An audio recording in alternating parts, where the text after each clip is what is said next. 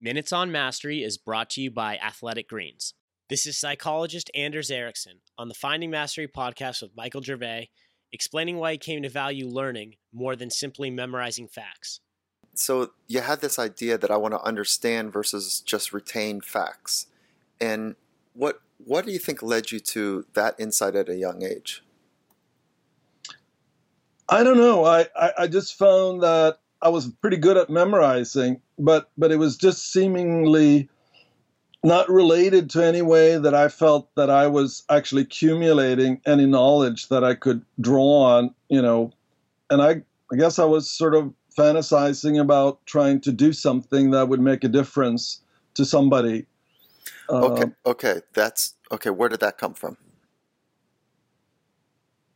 Well, I think it just sort of, sitting there, finding that I was very good at memorizing, but asking now, what's the value here?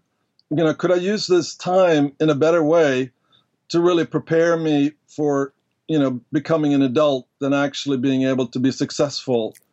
And I think, that's a little bit some of the kind of implications here of our work that I'm trying now to promote, because it seems to me that it's not clear to me that all the time that students are spending in the current school system is really developing them in an optimal way here for being productive and successful adults.